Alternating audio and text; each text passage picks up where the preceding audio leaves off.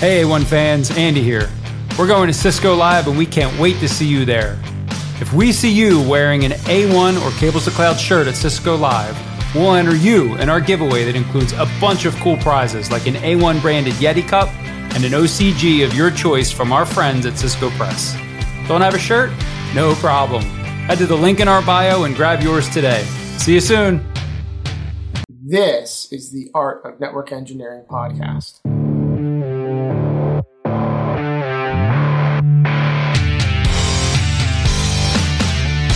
In this podcast, we'll explore tools, technologies, and talented people.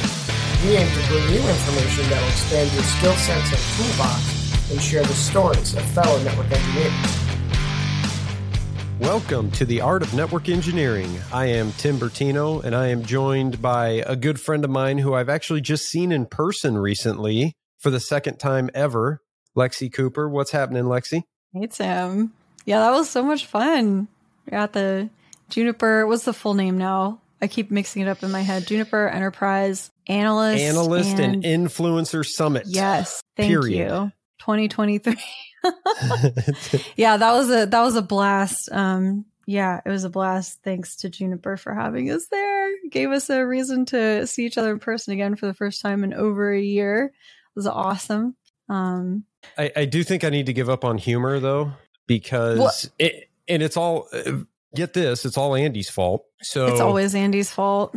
Andy couldn't make it to the summit, right? So we decided that we wanted some way to have him there. So my lovely wife printed a picture of Andy, a nice 8x10. I put it in a frame, took it all the way there. First time Andy screwed me with this whole thing is I wasn't even thinking, right? I took some pictures of it. It was funny. I went back to the hotel room. I wasn't even thinking. My dumbass puts the picture standing up, because it's in a frame, puts a picture on the nightstand in between the two beds. I come back to the hotel room the next day, and obviously housekeeping has been there. And I walk in and I see it. I'm like, oh, shit. I probably look like the weirdest dude in the world having this picture of a grown-ass man on the nightstand. No, Tim, you know what that housekeeper thought? She thought, oh, man. This man must really love this man whose picture he has on his nightstand. You know what? That is true, is it not? It is. That is not inaccurate. You love Andy. So but then housekeeping took it a step further, and they left me a note. I think they were just being kind. I think they did it to everybody. They left me I see there was a sticky note pad, and on the very top sticky note there's a note that said "Have a nice day," and it was attached right to Andy. So, like, yeah, was they like think covering I'm a freak. his face? No, I was just sitting right in front of him on the frame. And then so that was the first time Andy messed me up. Second time, the rest of you were involved. It was later that night. We wanted to get a group picture of us with Andy. So we were sitting by the bar. We had it on the table. We were all around it. We thought it was drunk. Well, maybe a little bit. We thought it was the cutest thing in the world. We take this picture, we put it on Twitter, and immediately people start responding, thinking that Andy is dead and this picture is a memorial of his life. And I'm like, I can't do funny anymore. I just screw it up every time. No, that was truly the funniest. Besides the commercial that Juniper showed us, that was the funniest thing about that trip for sure. Like, yeah, we had a good time out of it. R.I.P. Andy. Yeah. But that was a good trip. I digress. I cut you off. How are you? No, you're fine. I'm doing well. Had a very busy day today. Glad to be here with my pals chatting. How are you doing, Tim? I'm good. I'm glad I got that Andy story off my chest. I always seem to have to do that. It's a good story. Yeah. Joining Lexi and I, this is a bit of a crossover.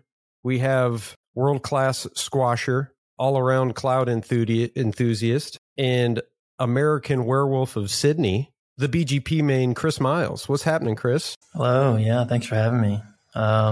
You've kind of inspired me. I think now when I start traveling, I'm going to take a picture of Andy. We might as well spread the love wherever we can.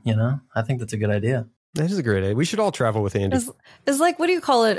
Like a flat Stanley? Is that what his name is? But a flat Andy? A flat Andy. There you go. Yeah. Perfect. But yeah, things are going well here, man. Well, Chris, we thank you for joining us. And now let's introduce. We have another guest with us. So first off, we have hit the friggin' jackpot lately with guest names. So a while back we had Jeremy Stretch, clearly the secret identity name of a superhero. Then we had Kaiser Clark. I think I called him a secret agent / fighter pilot. And now we have Dakota Snow, which obviously a spy who's been burned by his host country because he learned the secrets finally that he was never supposed to know. He learned the truth, and now he's on the run. So Dakota Snow, welcome to the show, and how does it feel to be on the run? It feels good. It feels good. Keeps me on my toes. We're going to uncover all that today. We appreciate you joining. I think our listeners will find you very familiar. You're a very prolific YouTuber and podcaster. So why don't you give us a little bit of a background? How did you originally get into technology? What was kind of the bug that bit you, and where are you now? Well, first off, again, thank you for having me. I got a unique origin story, I guess you could say. So before I got into tech, I was a bulldozer operator. Out of all the trades, I'd worked production jobs all my life. I was a bulldozer operator, and, I was driving the bulldozer super late at night. It was like 3 o'clock. And I just had this overwhelming feeling that I hate my job. I am so sick of doing work just to put food on the table and keep a roof over my head, my family's head. And don't get me wrong, I love my family. I want to support them. But at the time I was just like, why am I doing this? And I kind of thought of like, okay, what else would I do? And I thought back to high school, and I was super fortunate. My high school actually had a Cisco CCNA course. So right out of high school, I was CCNA certified. And I'm like, you know what? I want to get into the technology. I wanted to get into tech. I've always had a huge passion for tech. So I went to my wife and said, look, this is what I want to do. It might require us to even move for us to be able to find a job, but this is what I'd like to do. And she supported me through the whole journey. So I started kind of doing some studying, some research, got some certifications, and ended up landing a job in the IT field. And it was a dream job, to be honest with you. It was, I think, one of the luckiest first jobs anyone could get. I was an IT support specialist starting out for a hotel company. I got a ride in private corporate jets when I traveled to different hotels. Whoa. Company vehicles were like Porsches, Teslas, and stuff. Super, super fun.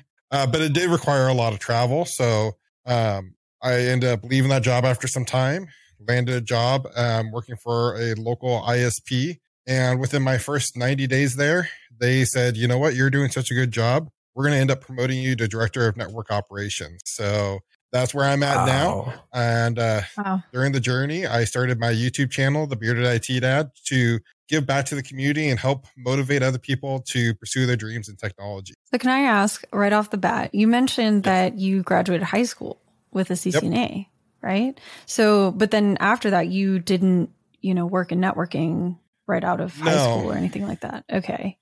I'm curious why not? Like, was it just not something you were interested at the time, or? Girls. I was more interested in girls at the time, just to be 100% honest.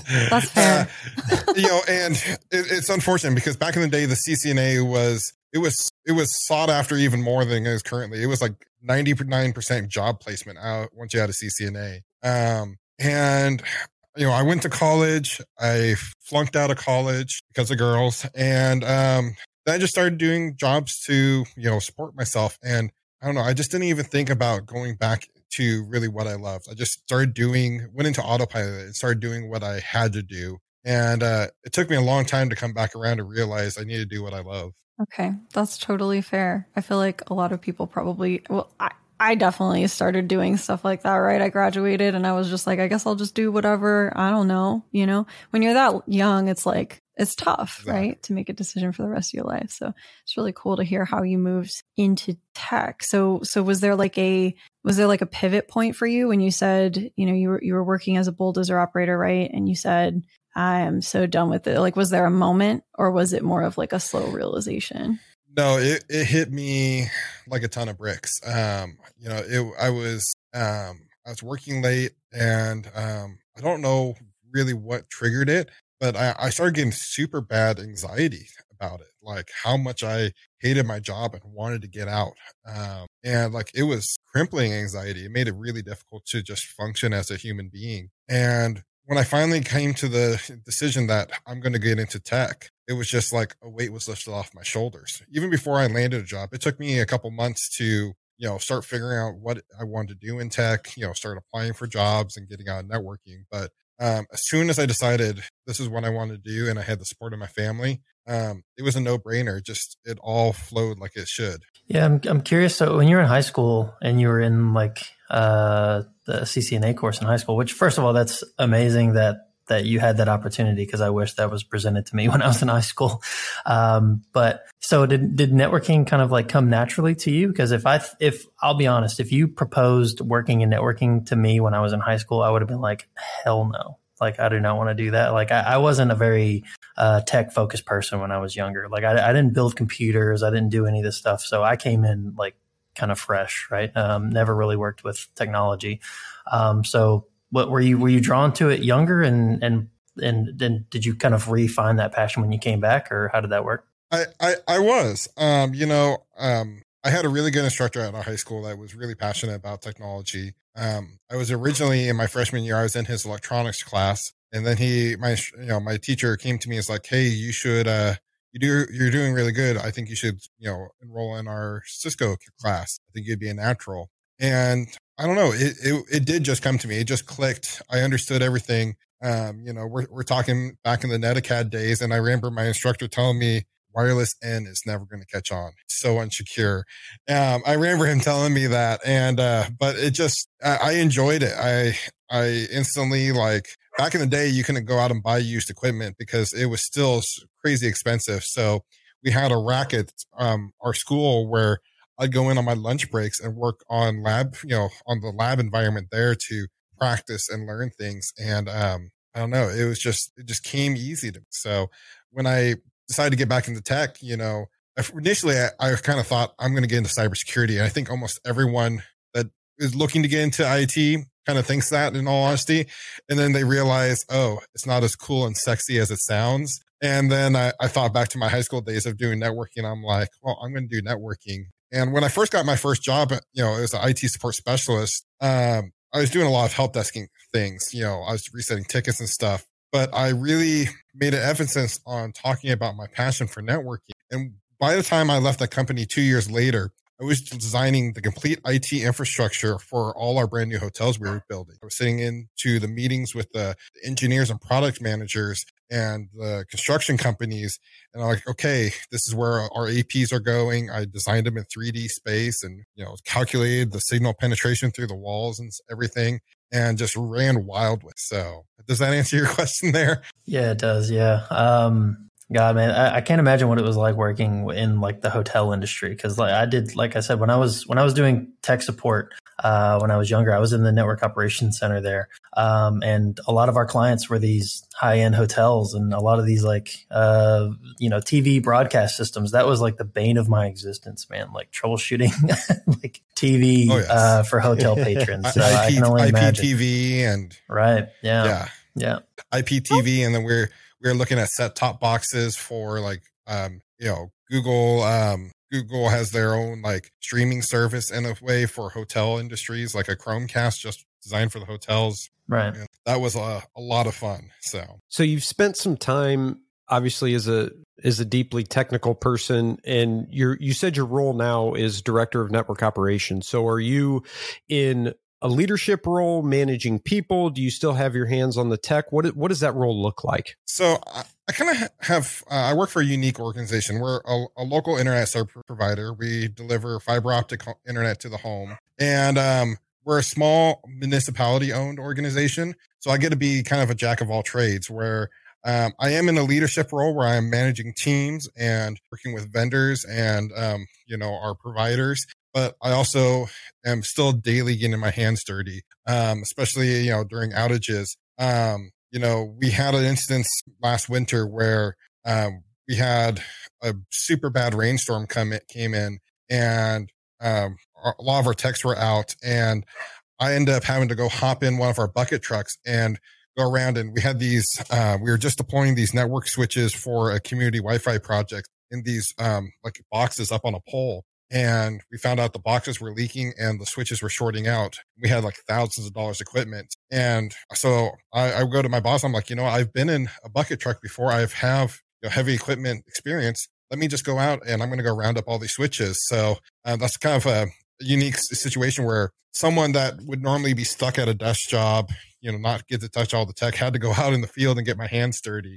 So I really enjoy that not all organizations are like that, especially as you start getting into these larger organizations. You tend to get really siloed off, where with these smaller organizations, you get a lot more variety. I'm curious. So something that stuck out to me immediately is like you were in the trenches and then all of a sudden, after like a very short period of time, relatively, you were director of IT ops. Like, yeah. I feel like that is an unusual thing for somebody after only just a little bit of time to move there. And so that's an awesome accomplishment. But I think probably my first question is, how did you do that? How did you get all the necessary experience and knowledge to go from like network engineer all the way up to director in such a short period of time? It's not a common case scenario. After I was even hired, my boss came to me and said, look, there was other people with, bachelor's degrees and that definitely had more qualifications. And when we told them to turn them down, they were quite upset. Like, how could there be someone more qualified than me? And here I am with, seriously, the only certifications I really have is a CompTIA A+ currently still, and like a Cisco Meraki certification. How is someone like me able to land that stable job? But it all came down to my drive, motivation, and my teamwork. My boss saw something in me that I didn't even see myself, that how I was a good team player. I took full pride and ownership in the Network Operations Center when I was working in there. He just saw like this diamond in the rough, I guess, not to toot my own horn too much there, but oh no, that's great. Yeah. I made it my mission to know every possible in and out of every piece of equipment we had. And that didn't go unnoticed. I wasn't doing it intentionally to like try to impress him. I mean, I was a new hire, so I guess I was trying to impress him, but I didn't know there was an opportunity to move up into a director level position. Yeah. So did he approach you with this offer? Like, I think you should go for this? Wow. He actually, so I was sitting down at my 90-day review, and the position technically truly didn't even exist. There was some restructuring in the company that had left some things, vacated for a long time. And I'm sitting here with him at my 90-day review, which was longer than 90 days. I was at the company for a couple of months at the time. He was like, you've come in and exceeded every expectation that we have set, in front of you, every goal. And you've really taken pride and ownership. And that is someone that's what I've been looking for a long time for this Network Operations Center. And I would like to, know what you would think about potentially being, moving up into a director level position. And to be honest with you, I was speechless. I didn't know what to think. I was shocked and super excited and not trying to show any of it at the same time. I'm trying not to show all my cards. And I'm like, yeah, that would be interesting. I think I could do that. And so we, it was drinking by a fire hose. Like you said, I didn't have the experience and all the knowledge. So I was at quite the disadvantage. I was learning on the fly. And there were situations I had to make sure I was prepared for, when, we're having hard down outages and, I have several cities. Like if something goes out in my network operations center, we're talking several cities, several 911 emergency dispatchers. They don't have their connection, phone lines, internet, all go down, and that all rests on my shoulder. So I had to quickly learn and study up how to prepare for these situations. I reached out to, our TAC department and, started getting communication lines set up there, and I made it my mission to do the best I could. And it's been working for 2 years so far. So I must have been doing something right. That's awesome. Wow. Very cool. Yeah. I think there's a lot to be said for that in the whole culture of organizations. We've brought this up before. I mean, you can have 2 or more people going for the same job. You could have someone who is just completely technically advanced that is going to have a hard time getting along with people. They may have a hard time finding motivation, but they're really smart. But you could have somebody else who may be a little less seasoned, not as knowledgeable, but they are asking all the questions, they're volunteering for all the things, and they're able to communicate with teammates and the customers. It seems that we hear time and time again that second person is the one who's going to get the chance more often, because while we all work in technology, it's so much more than that. Technology is just a piece of it, and you have to be a communicator. You have to play well with others. You have to understand the vision and the mission of the organization. So that's something that we never want to just gloss over. And it's cool that you were given that chance and have really grabbed onto it, because I just go back to the whole culture thing. And if you can get into an organization where they're going to invest in you and they really kind of just put it on you to figure out your path, as long as you are contributing to the organization, that's how you retain people, right? That's how you grow your career. That's how you grow an organization. And, I say it all the time on my YouTube channel, gone are the days of the basement IT department, the dimly lit room that smells like old pizza boxes and dirty socks. IT is customer service oriented, no matter what position you're in. You have to be able to communicate with people. That's the most important skill you can have. And if you are a good communicator, all the other skills can be taught on the job. So if you can communicate with people, communicate with non-technical people, you're going to go super far in this career. Definitely. Yeah. You're a content creator, right? You have a podcast, YouTube channel. What do you have anything else going on? I'm spitballing here. Sorry. No, I have a YouTube channel called The Bearded IT Dad. Mm-hmm, that's where like most of my content creation all evolves around.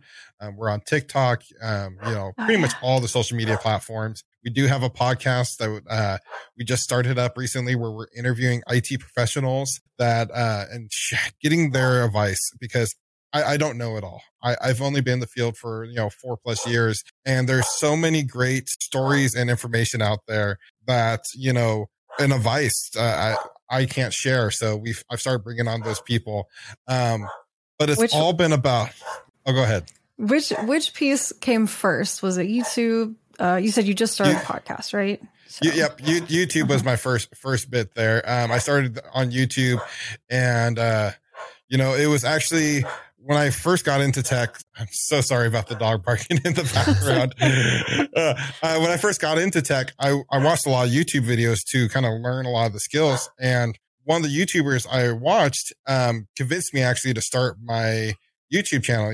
He's like, you would be a great teacher. You just have a way of describing things.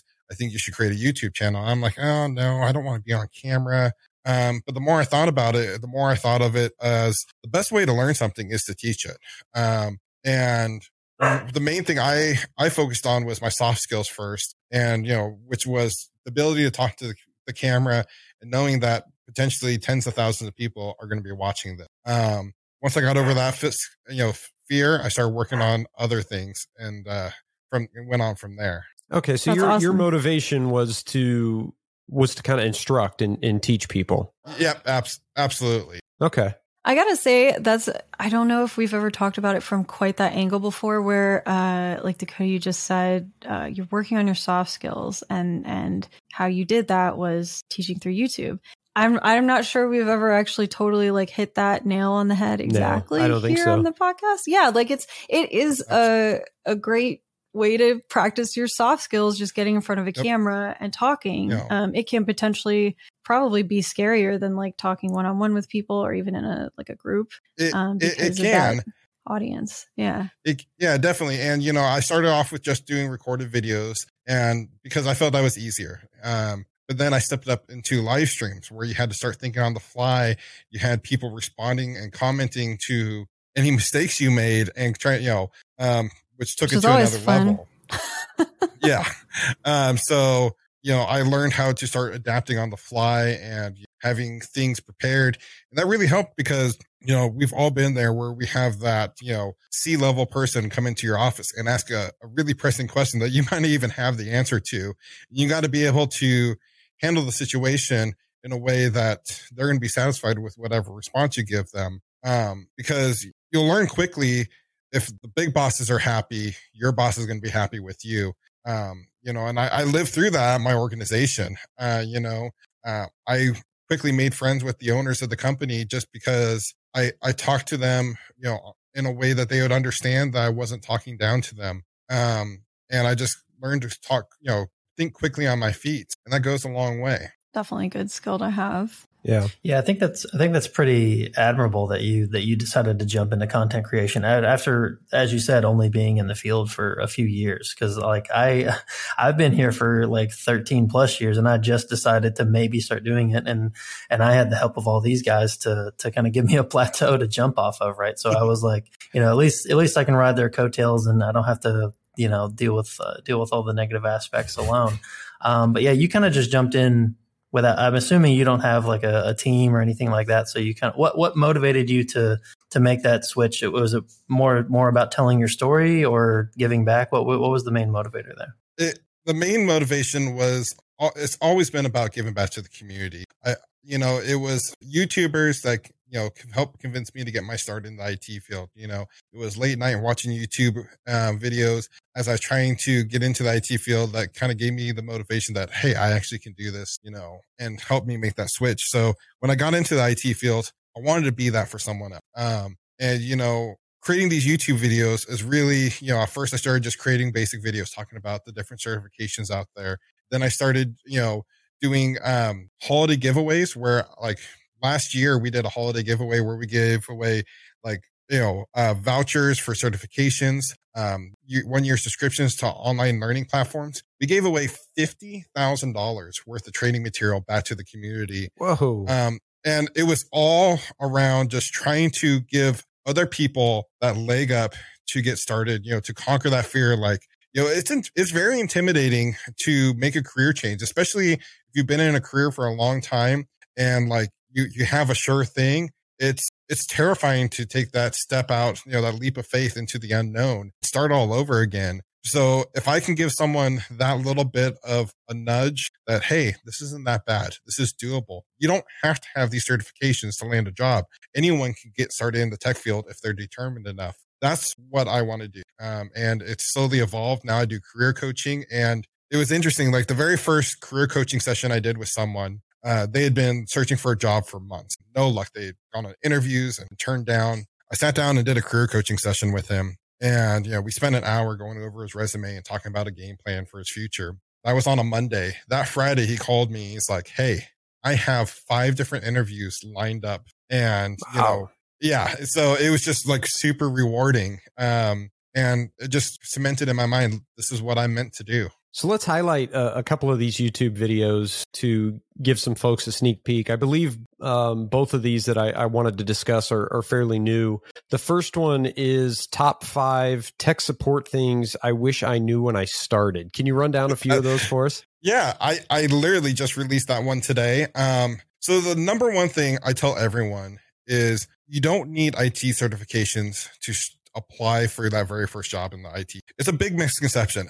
I hear a lot of people come to me like, hey, I want to get into tech. I'm going to get this certification, and then I'm going to apply for a job. And I always tell them, no, that's the absolute wrong way to do it.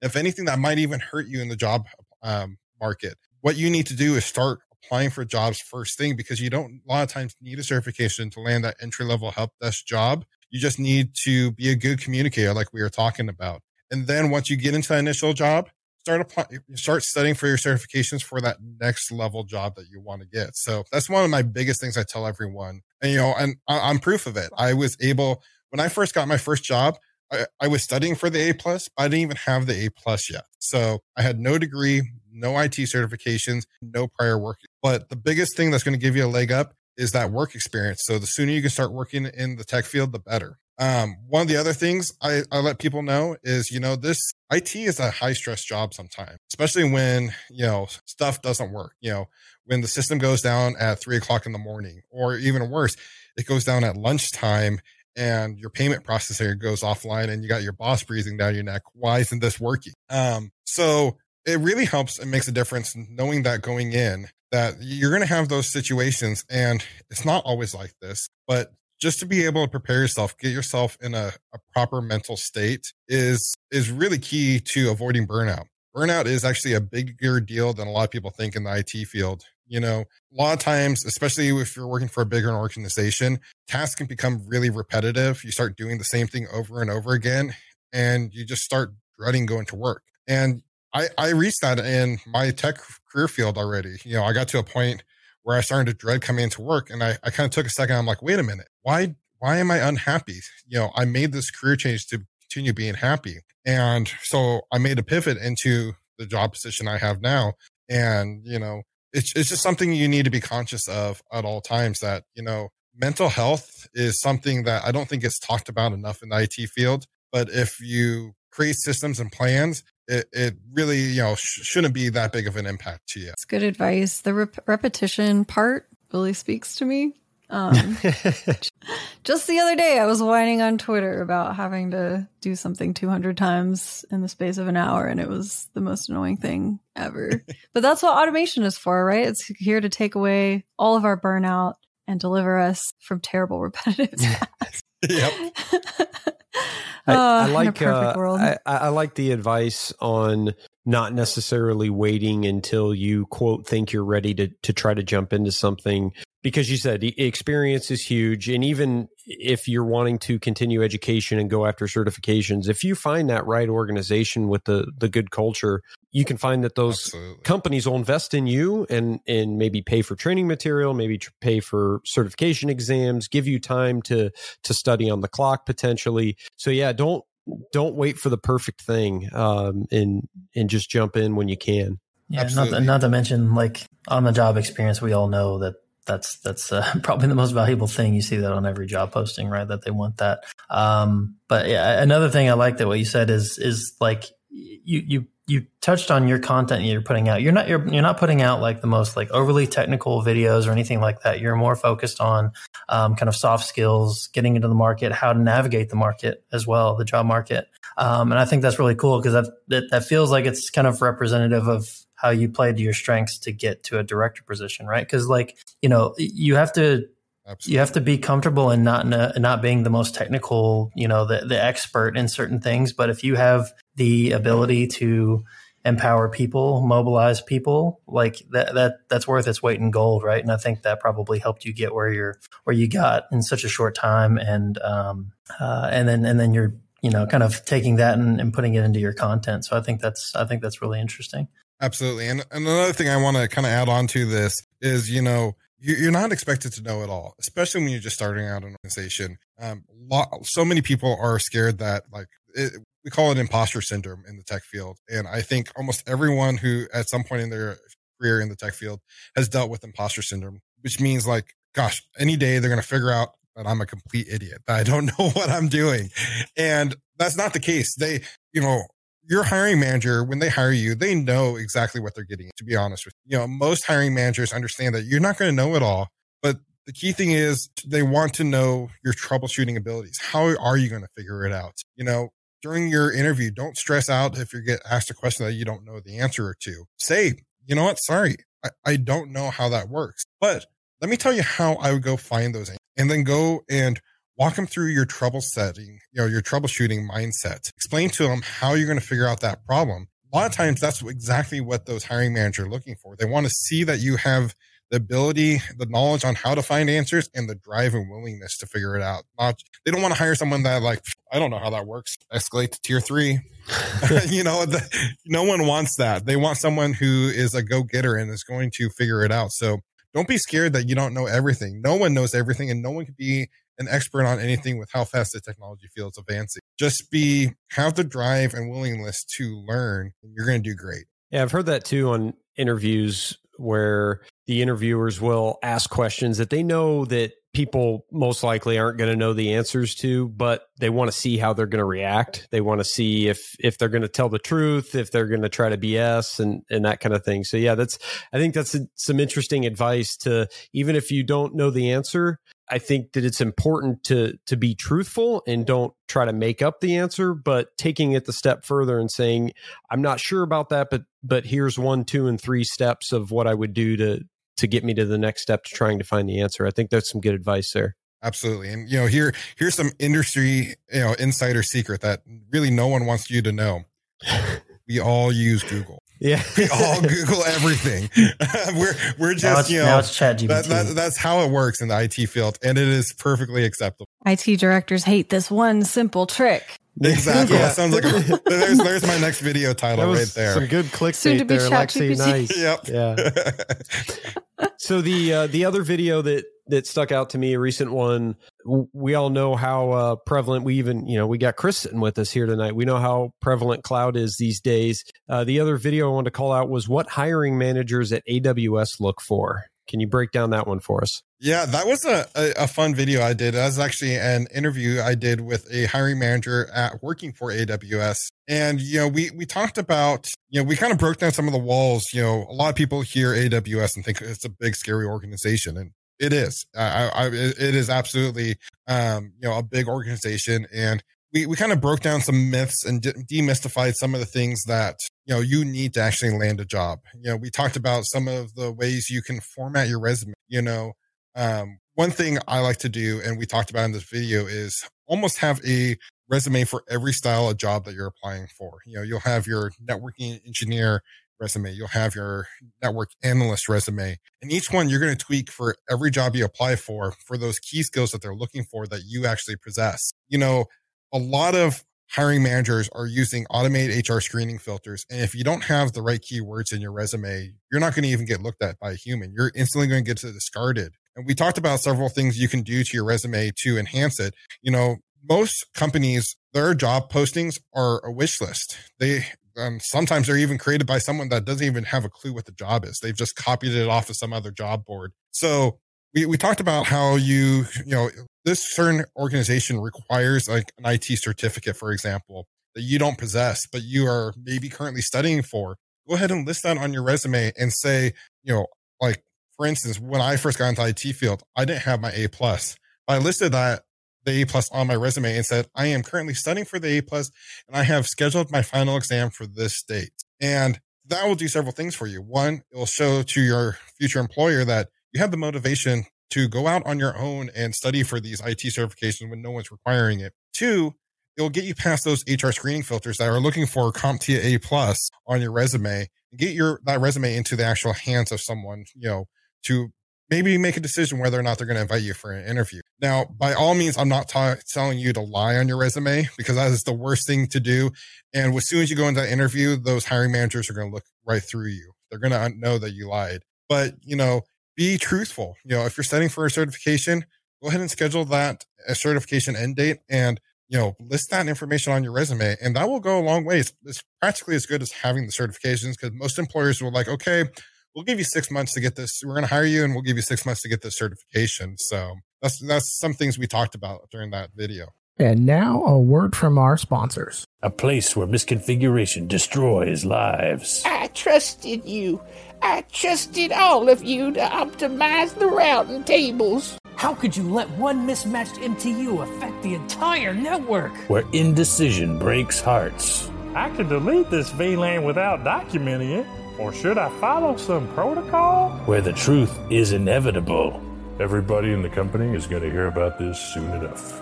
A place called the Network. Cables of our lives. Tired of all the network drama? Get Forward Network's digital twin technology that models your entire network. Search every path and find vulnerabilities in seconds. forwardnetworks.com/cables of our lives. And now, back to the show.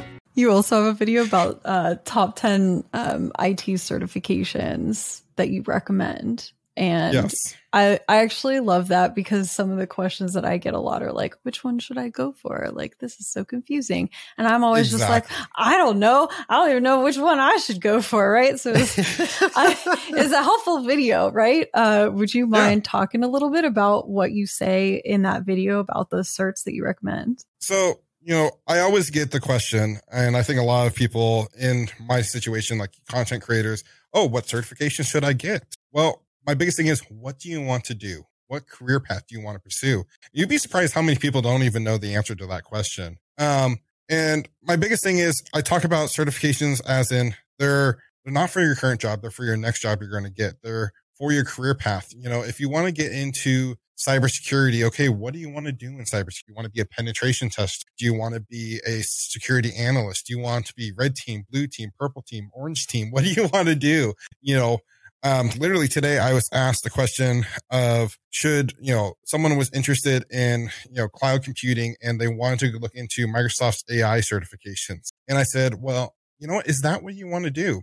If it's not what you want to do, then don't get it. Don't get a certification just because you think it will make you a lot of money, because you really, at the end of the day, need to have a passion for it to be able to excel. So, when you're deciding what certifications to get, you really need to decide what interests you the most, because you're going to be the most successful at getting that certification and really excelling in that career field. So figure out, first of all, what you want to do. Then figure out what employers are looking for in that job field.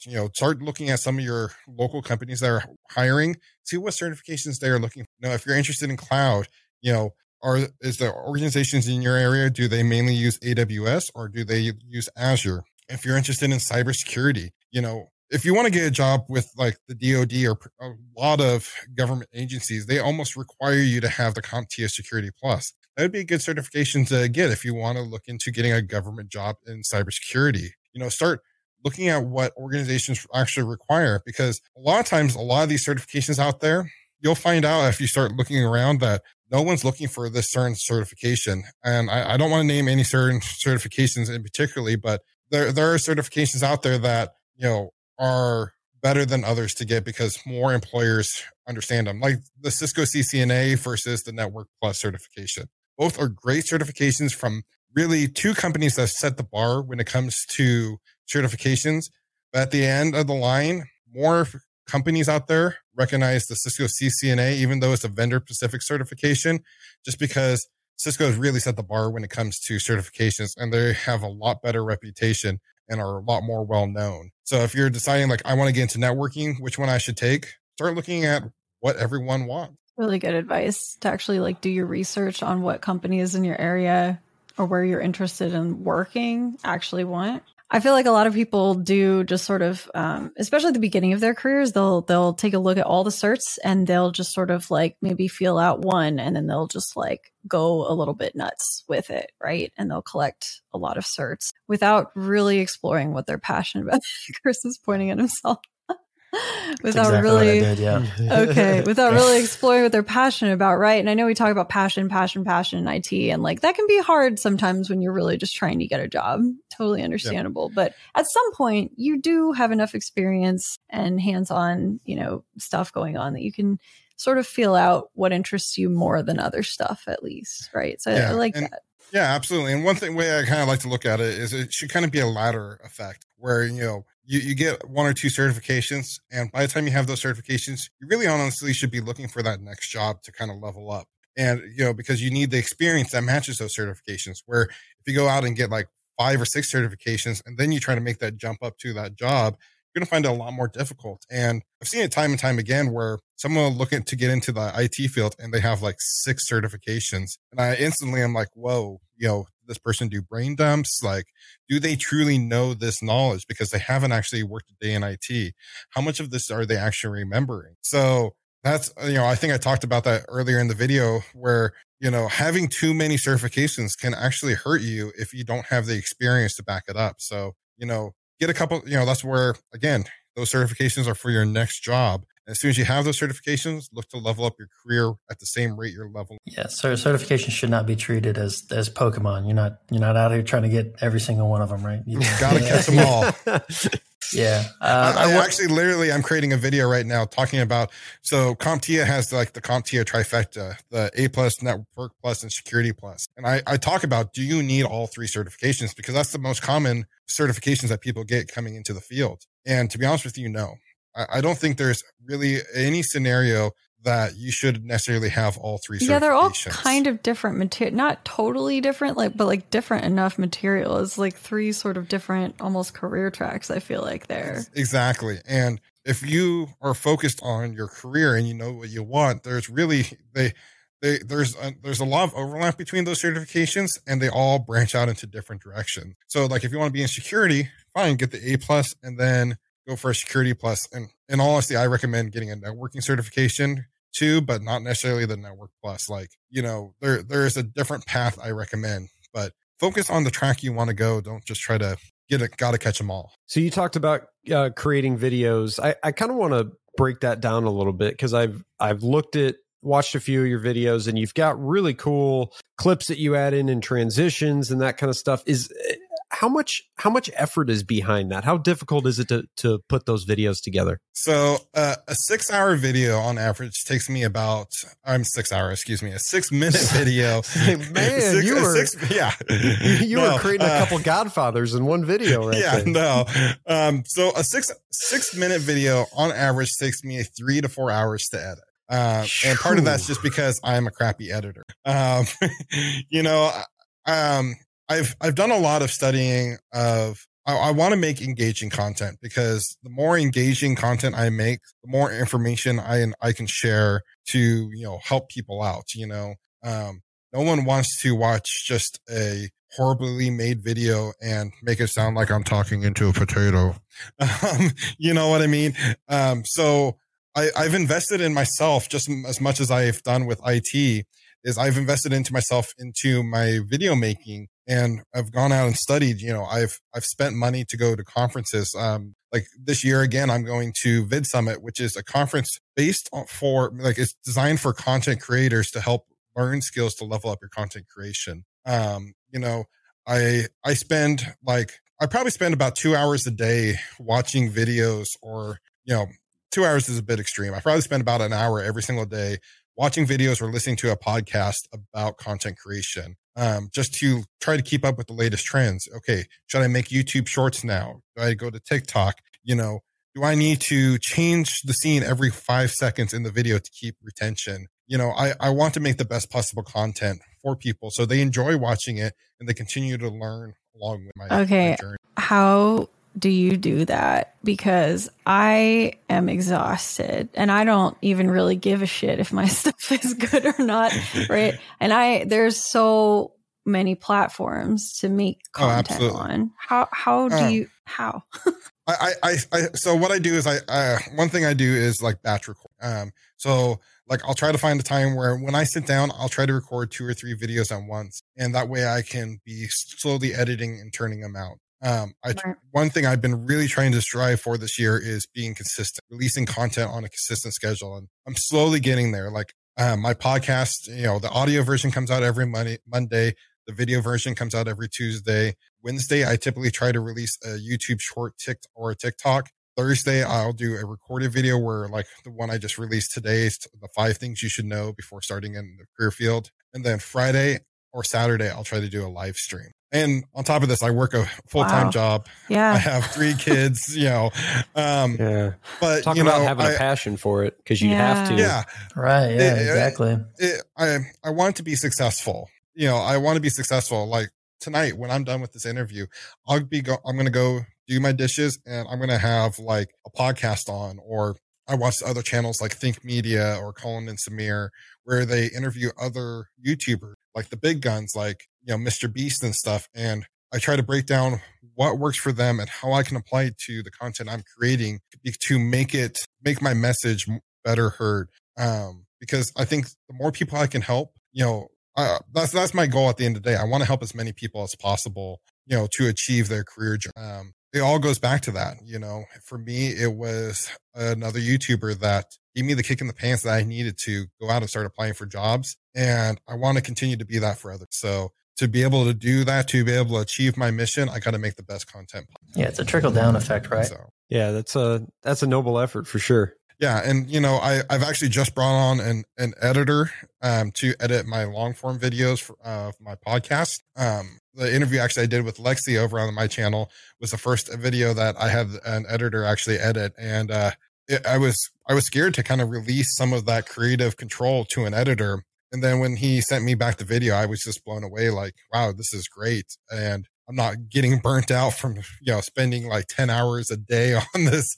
So, that was one thing I decided early on, as soon as I got monetized, that I wasn't going to pay myself at all. I was going to just start reinvesting the funds back into the channel to make better content. And that's what I've done, I mean, I didn't get monetized till this year, and I've been making content for now 4 years now. Yeah, I was going to ask how long you've been at it. Yeah. Okay. I just last week, I got my very first sponsorship deal. I was super pumped about that because that, it's not about the money, but the money helps fuel the mission. It helps me be able to continue to make great videos.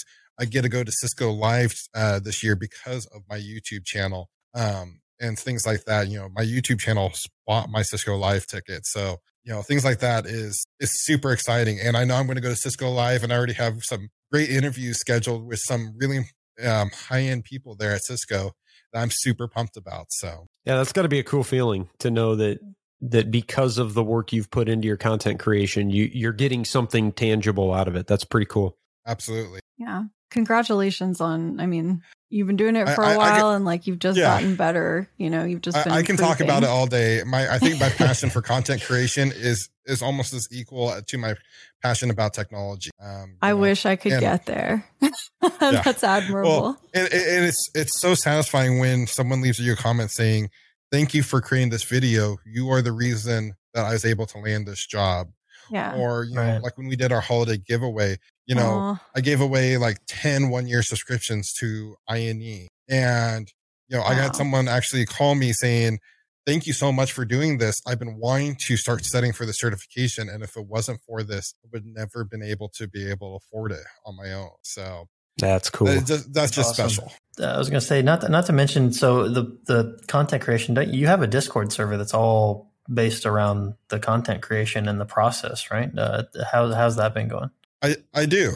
It's been slow. So I have a Discord channel for my YouTube channel, The Bearded IT Dad, and then I created a Discord channel just for content creators in the tech, because there's tons of other content creators, and you can't view them as competition. But we all need to work together in this content creation space to help each other out. So I created a Discord for a space for us all to collaborate, to share ideas, because there's only so many hours in the day for me to actually learn something new. I think I've said that several times today. I'm only one person. I only can do so much. So I built it as a way for us to leverage each other's knowledge and kind of help each other level up.